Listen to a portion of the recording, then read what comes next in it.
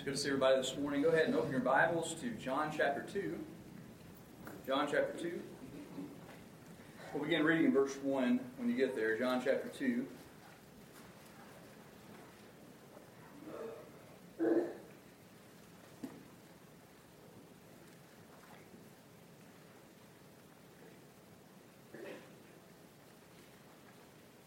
John chapter 2. There say amen? All right. Reading verse 1. It says, "In the third day there was a marriage of Cana of Galilee, and the mother of Jesus was there. And both Jesus was called and his disciples to the marriage. And when they wanted wine, the mother of Jesus saith unto him, They have no wine. Jesus saith unto her, Woman, what have I to do with thee? Mine hour is not yet come. His mother said to the servants, Whatsoever he saith unto you, do it. And there were set there 6 water pots of stone, after the manner of the purifying of the Jews, containing 2 or 3 firkins apiece. Jesus saith unto them, Fill the water pots with water, and they filled them up to the brim. And he saith unto them, Draw out now, and bear it to the governor of the feast, and they bare it. When the ruler of the feast had tasted the water that was made wine, he knew not whence it was, but the servants which drew the water knew. The governor of the feast called the bridegroom, and saith unto him, Every man at the beginning does set forth good wine, and when men have well drunk, then that which is worse, but thou hast kept the good wine until now. And verse 11 says, This beginning of miracles did Jesus in Cana of Galilee, and manifested forth his glory, and his disciples believed on him. Let's bow in prayer. Father, we do thank you for the day that you've given, for the text that we've read today. Lord, I pray for your guidance and direction as we look at this. And Lord, help us to understand what your verses have to say. And Lord, I pray that your Spirit would have freedom to speak to our hearts this morning, to address anything that needs to be addressed.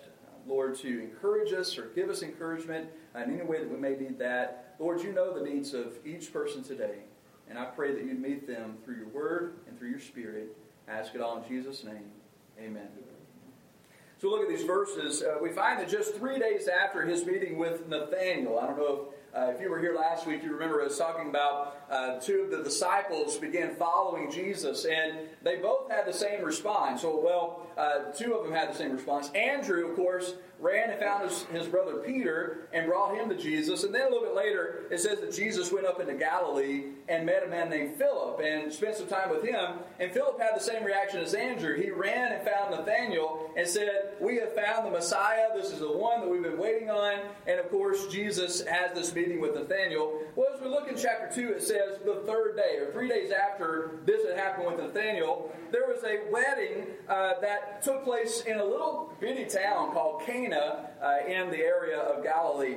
And so he and his disciples were all invited to this great wedding feast. Now, anyone who's ever hosted a large meal knows the horror involved with inviting many guests but then running out of food. As a matter of fact, I think I heard some murmuring today. We're feeding everybody lunch today after the service, and I even heard some questions about whether there'll be enough food for today. Is everybody going to be able to eat? Is there going to be enough for everyone? And so we know the terror that comes with not having enough food. It's okay to have too much, right?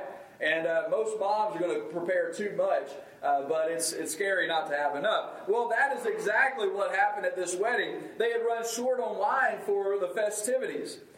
Now, let me say that these verses are the favorite of people when, I begin talking to others about drunkenness or talking to others about, drinking alcohol. They love to go here and say, well, Jesus turned water into wine, so he must be okay with it. So if he made it or whatever, that must be okay for us. Let me say that this story is often used by those who desire to make drinking and partying sound like Jesus' idea. But I want you to understand that regardless of whether the wine that Jesus made was alcoholic, and let me say, I believe it was. Whether it was or not, it does not change the stand that God's Word takes against drunkenness and alcohol abuse. And so let's not take what we find here and go completely a different direction with what's being said. Now, it would be easier for us to make our study today about the wine or Jesus' position on drinking alcohol, but then we would lose focus on the bigger and greater issue, not whether or not the wine was alcoholic, but the public statement that Jesus was making about himself when he turned this water into wine. There was a reason why he chose this miracle at this wedding on this day at this time. And I want us to see that. Let's not get caught up on the little things here. Let's look at the greater picture. And so we're going to look at three things this morning, just very quickly as we go down through these verses. I know that food smells really good back there. All right? And the aroma has hit me this morning too. So we're going to try to get through this as fast as we can. But I do want you to take your time and let's be fed spiritually first. Then we'll go get fed physically. Okay. So let's look at three things this morning. First of all, let's look at the wedding in verses 1 through 5. Now we'll go ahead and read this verse. We'll come back and break these down. It says the third day there was a marriage in Cana of Galilee. The mother of Jesus was there. It says that both Jesus and his disciples were called to this marriage. Verse 3, it says, when they wanted wine, the mother of Jesus said unto him, they have no wine. There's no wine left. Jesus said unto her, woman, what have I to do with thee? Mine hour is not yet come. And verse 5, it says, his mother said to the servants, whatsoever he saith unto you, do it. Now we find here that Jesus' mother Mary informed him that they had run out of wine for the wedding. And so there was no wine to drink there. It appears as though she even had some form of responsibility or involvement in this wedding. We see that when she turns to all the servants and gives them a command. She says to the servants, you do whatever he tells you to do. So it appears as though she may have had some kind of responsibility here at the wedding. But whether or not she was asking Jesus to perform a work as the Messiah, and some have interpreted this as when she says they have no wine, some have said, well, here's your chance. Jesus, go ahead and show everybody what you can do.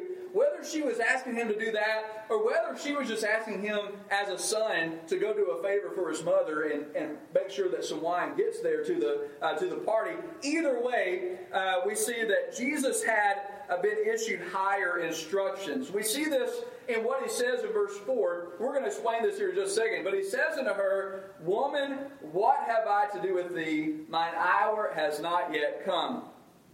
Now let me say that Jesus' words to Mary here are a little confusing. Any commentary you read is going to have a different interpretation. I know because I've checked all of them that I can find. And they all have a different interpretation of what Jesus is saying here. Yet here are some things that we do know. First of all, let me say that Jesus was in no way being disrespectful to his mother at all. If I were to say to any of you ladies, woman, come here, I'd be wearing whatever was in your hand at the time. Right? We don't say that anymore. But we have to understand, we're not talking about, language today. We're talking about terminology, stuff that was said back then. That when he said woman to his mother, it was in no way disrespectful. As a matter of fact, it was a term of endearment. If you'll think a little bit forward, let's fast forward to the cross. Actually, in the book of John records this. When Jesus looked down from the cross, he said to John, behold your mother. And he said to his mother, he says, woman, behold your son. Basically what he was doing is saying, John, I want you to take her in as your own mother, take care of her and care for her. And he says to his mother, woman, I want you to look at him as being your son and as the one you're going to be dependent upon. And so this was in no way disrespectful. Actually, I'll give you my interpretation here in just a little bit, but this was a term of endearment. Now, Jesus was respectfully communicating to Mary here that what he was about to do could not be commanded of his mother, but it had to be at the leadership of his father. And so I don't think there was a surprise to Jesus as to what he was about to do at this wedding, but he couldn't do it at the command of his mother. And listen, everybody was standing around watching, and so if he had just gone and done this after his mom said, hey, we need more wine, then it would look like she had the authority over his ministry, and that is not the case at all. And so he says this to her, indicating that he had higher commands that he had to follow.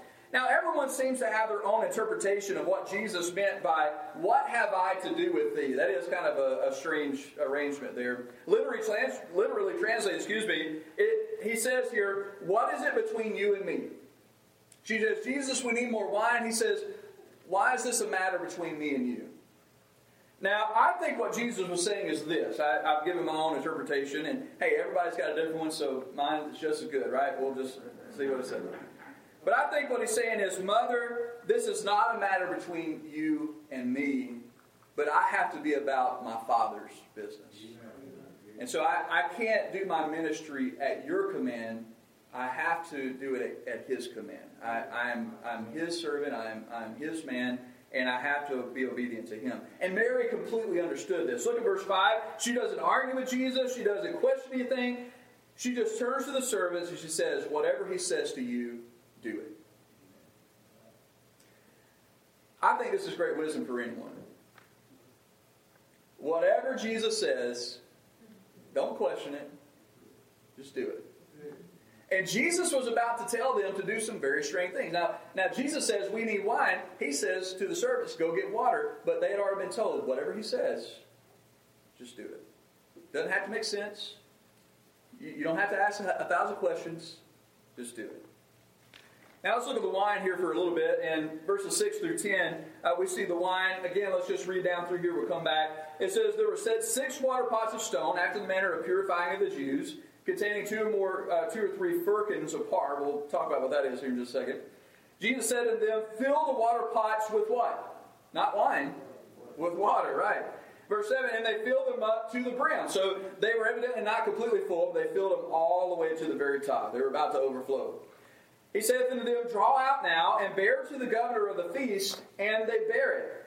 And when the ruler of the feast had tasted the water that was made wine, and knew not from where it was, but the servants which drew the water knew, the governor of the feast called the bridegroom and said, every man in the beginning does set forth the good wine, and when men have well drunk, then that which is worse, but thou hast kept the good wine until now. Now let me say that wine, let me tell you this. Wine has always been made from water. This is nothing new. It goes through grapes first, right? There's a process it has to go through, but winemaking has always been the process by which water is made into wine.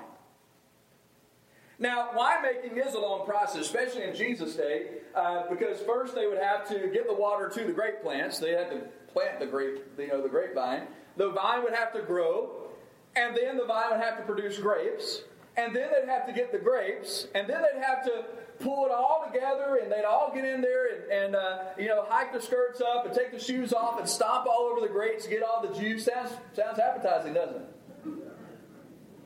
We're not serving this after, for lunch, just in case you want to know. But they get in, they mash it all up, and then they would take the juice and they'd have to put it in skins and wait till it fermented. It was a long, long, long process to get from water to wine. But that's what a miracle is. See, Jesus just completely skipped all of the processes and just went straight from water to wine in just a matter of a second.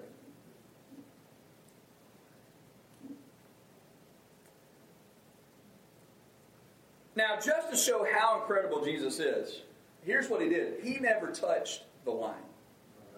Jesus he didn't take anything to dip water out.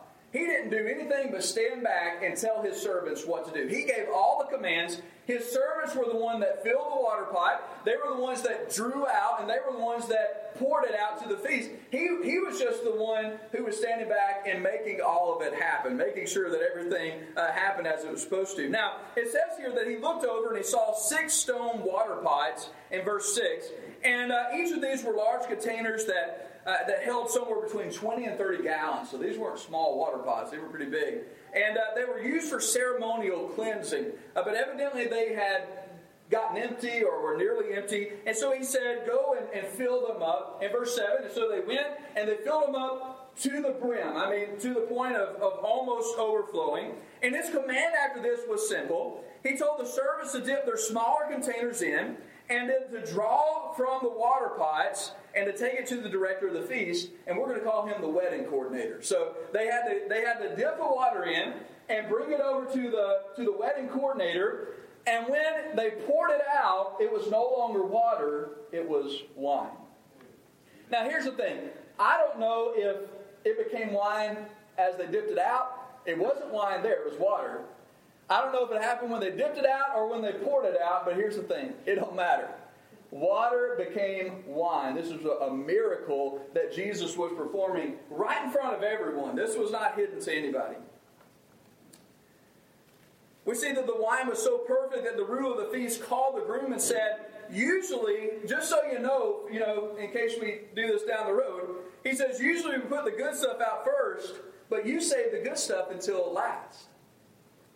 Now we're going to make this Baptist approved, okay? All right? He says usually we put the Dr. Pepper out first and break out the Dr. Thunder later. But you put that out first, and now you brought out the good stuff. So just in case we ever do this again, let's make sure we get the best out first. Regardless, he viewed it. This was the best that had been produced that day. Jesus never really had to lift a finger. I want you to notice here, he just spoke the word, and the water was miraculously changed into wine. You know how he was able to do that? Because he was the same one in John 1:1, who was in the beginning with God, who was God, and who created all things. Everything that existed came from the authority of his word, from the breath of his mouth. That leads us to the last thing, that is the wonder. The wonder that we find here in verse 11. Let's read this verse. It says, "This beginning of miracles did Jesus in Cana of Galilee." And what did he do? It says he manifested forth his glory, and his disciples believed on him. Now before I get to this, let me just say, if you've ever lived with a toddler, and some of us have, evidently, if you've ever lived with a toddler, you've become familiar with the question, why? Right? Doesn't matter what you say, why? Why? Isn't it funny that we try to answer that question for a while? Why? Well, because blah, blah, blah, and we'll try to explain it. And then after a while, it's just, because I said so. Okay, that's why. All right, stop asking me why. God made it that way, okay? Just chill. But let me say that the question why does have a rightful place as we draw to the end of these verses. This is a very important question. Why this? Why this miracle?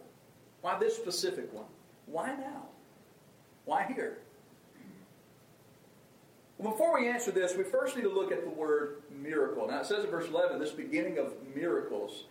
There are actually two different words in the Greek language that are translated as miracle. Now we'll see it. It'll appear to us both times as miracles. Okay? Either way, it'll say miracle in English. But there are two Greek words that are translated into miracle. The first word means miracle. Just in case you needed that clarification. The first one means a wonder, a wondrous thing. And that's what a miracle is. It's a wondrous display of power that can only be attributed to God. So this is when Jesus does something fantastic like changing water into wine. Or giving sight to someone who was born blind. Or giving the ability to walk to someone who's been crippled all of their life. And that would be a miracle. That is a wondrous display of his power. But the second word that we find is the word sign. Sign. Not miracle, but a sign. And that is the word that we find here. It says, this beginning of signs did Jesus here at Cana of Galilee. Now let me say this. A sign, we're not talking about, like a sign, everybody wants a sign or something. That's not what we're talking about. Well, when it says a sign here, a sign is basically a miracle with a message. That's how we would define a sign. It's not just raw power, but it's power with a purpose. So that Jesus wasn't just showing off when he turned water into wine. There was a specific message that he had that he wanted to let everybody know about that day. And I want us to see what that is here in just a second. Now I want you to think back with me to the Exodus event when God displayed his signs and wonders. Now the Egyptian called them plagues, and that's what they were to them.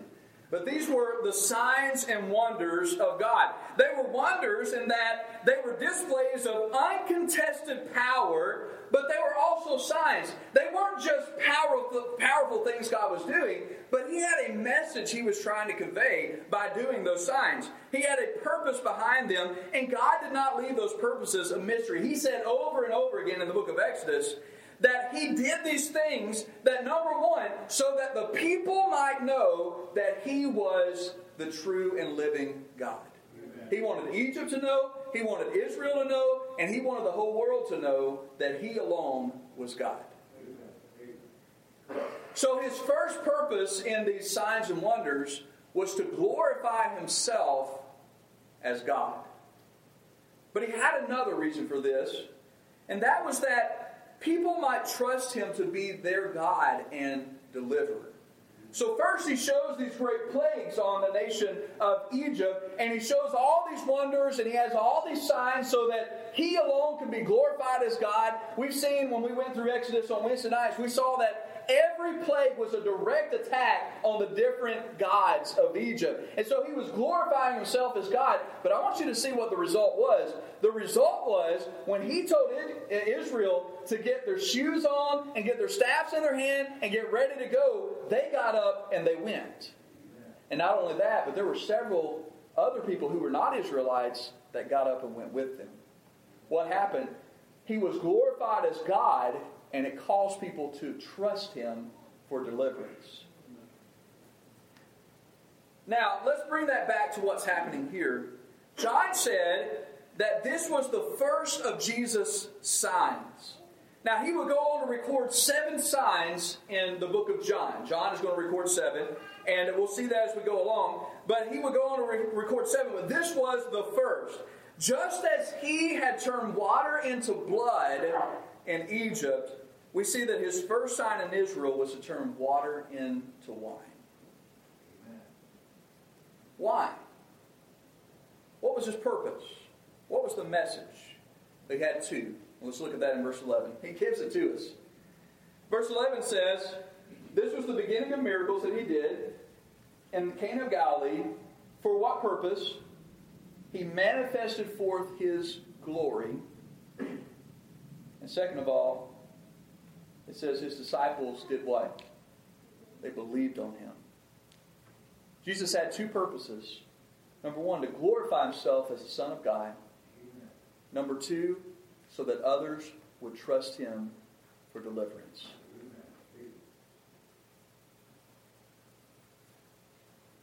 I wonder how many even picked up on what was going on. I wonder how many even were awake enough to see what was happening that day. I wonder if there were maybe some Pharisees or maybe some scholars or just some very dedicated people of God that were sitting back and watching this and remembering as this water poured out into crimson wine and thought back to the first display of God's power in Egypt when he turned water into blood. I wonder how many at that point said, it's got to be him. This has got to be him. He's got to be the Son of God. This has to be the Messiah. We see that evidently some did because it says his disciples believed on him. Do you know that God had this story specifically recorded so that you might hear it?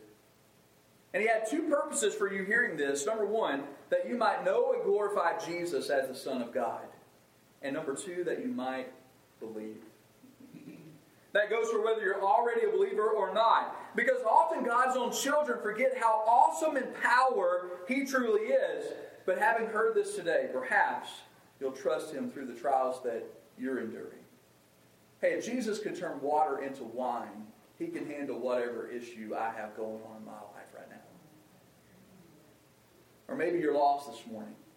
By lost, I mean you're without Christ. You're without salvation. Without eternal life. Perhaps God has revealed to you that Jesus truly is the Son of God. The same one who turned water into wine later went to a cross for your sin. But through his glorious power, he rose again from the dead to give you life, eternal life. Maybe you're afraid this morning that your sin is too big. I don't have a problem believing that Jesus is the Son of God. I don't have a problem believing he went to the cross. I have a problem believing he rose from the dead. But there is no way that he could save me of my sins. My sin's just too big. I want you to know this morning, his grace, his forgiveness, and his love is much bigger than your sin. The same blood, same amount it took to save me of my sins, to save the world of its sin, is what it takes to save you of your sin. The only thing lacking is what we find here. Number one, for you to realize who He is, what He did. And number two, for you simply to trust Him for it. I want to say this morning that if you've run into an issue where it just seems like there's no hope, there's nothing left, there's no way that you can take care of this problem that has come into your life, I want you to know that just as Jesus could solve this dilemma of wine with just water, I want you to know He can solve the issues in your life as well. He has the power to take care of whatever is going on in your situation. If you're here this morning, you don't know Christ as Savior, it's a music place. You don't know Christ as Savior, and you know that He went to the cross. You just have a problem believing that He can really save you. I want you to know that's why He went to the cross. He knew you couldn't save yourself. He knew you were a sinner. He knew you were hopeless in and of yourself, so He went to the cross. He could save you this morning if you simply trust Him. Whatever or however God may have spoken to you today, this is a time of response where you could say yes to God and trust Him for whatever needs you might have. And I ask that you will this morning.